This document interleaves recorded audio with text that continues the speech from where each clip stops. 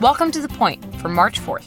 I'm Lauren Dezensky, co-author of The Point. I'm here to cut through the political spin to bring you the news you need to know.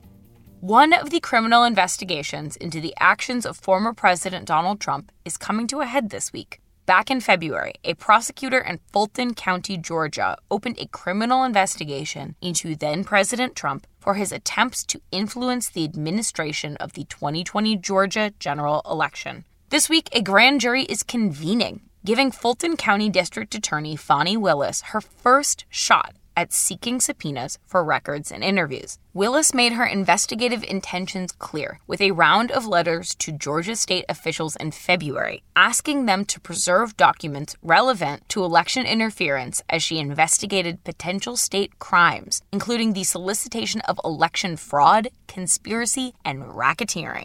This investigation all started from that now infamous call in which Trump pushed Georgia Secretary of State Brad Raffensperger to find him enough votes to win the state. In that 62-minute call, Trump lambasted his fellow Republican for refusing to falsely say that Trump won the election in Georgia and repeatedly touted baseless claims of election fraud. Trump's request during that call came after 18 attempted calls from the White House to Georgia's Secretary of State's office between the election and the January 2nd phone call, according to a Georgia state official. There's even more continued fallout from the conspiracies around Trump and the continuation of the big lie about Biden's election victory. Some conspiracy theorists believe that March 4th, today, is the date Trump will be inaugurated, returning him to the presidency. That obviously is not going to happen. But in light of the violence during the January 6th insurrection and the ongoing security risks, the House of Representatives even changed its voting schedule. Congress decided to hold a vote on a police reform bill Wednesday night rather than Thursday as planned.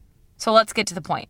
There are real repercussions for Donald Trump's big lie about the 2020 election, including a criminal investigation in Georgia and a major security threat at the U.S. Capitol.